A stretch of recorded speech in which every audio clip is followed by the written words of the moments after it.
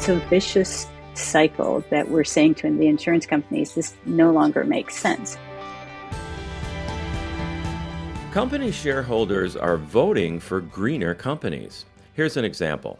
55.8% of the Travelers Company shareholders recently voted for a greenhouse gas reduction proposal. And this shareholder pressure for greener companies is impacting investors and insurance policy holders. Attorney Danielle Fougere is president of As You Sow. They promote environmental and social corporate responsibility through shareholder advocacy and legal strategies. Hi, Danielle. Welcome to ClimateCast. Thank you. So tell us about this vote with the Travelers companies. What was it all about, and how should we gauge that level of support?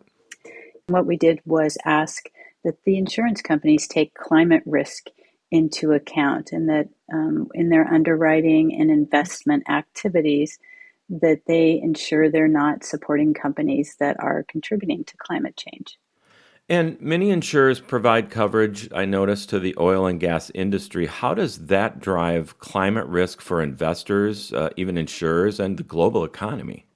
Right. It's an interesting and what we think is a negative cycle. So to the extent that insurance companies underwrite oil and gas projects or coal projects that contribute to climate change, we're starting to see the impacts in terms of fires and floods, things that cost people money, and at the same time cause insurance companies to have to pay out huge amounts of cash to pay for the destruction that they have invested in.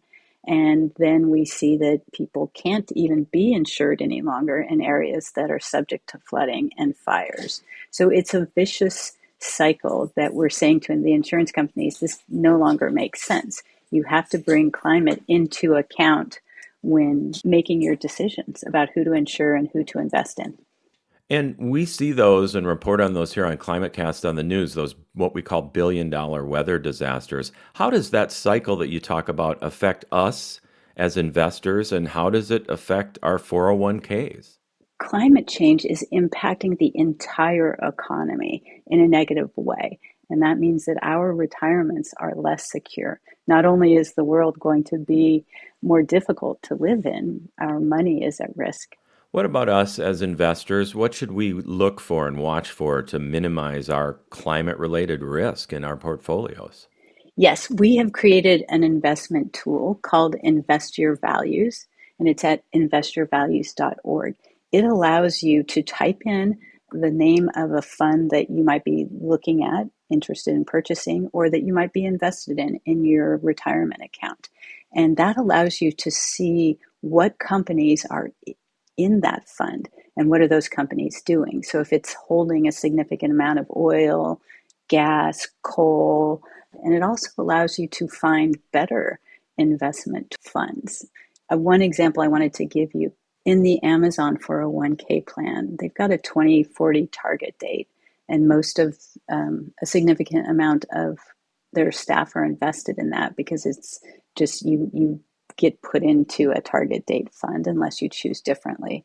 And they also have one socially responsible fund, and a very small amount of people are invested in that, but it has outperformed the target date fund 1 year, 3 year, 5 years, 10 years. And so investing your values in companies that are acting sustainably is often associated with higher performance.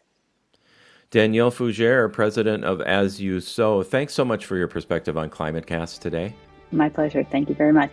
That's ClimateCast. I'm NPR Chief Meteorologist Paul Hudner.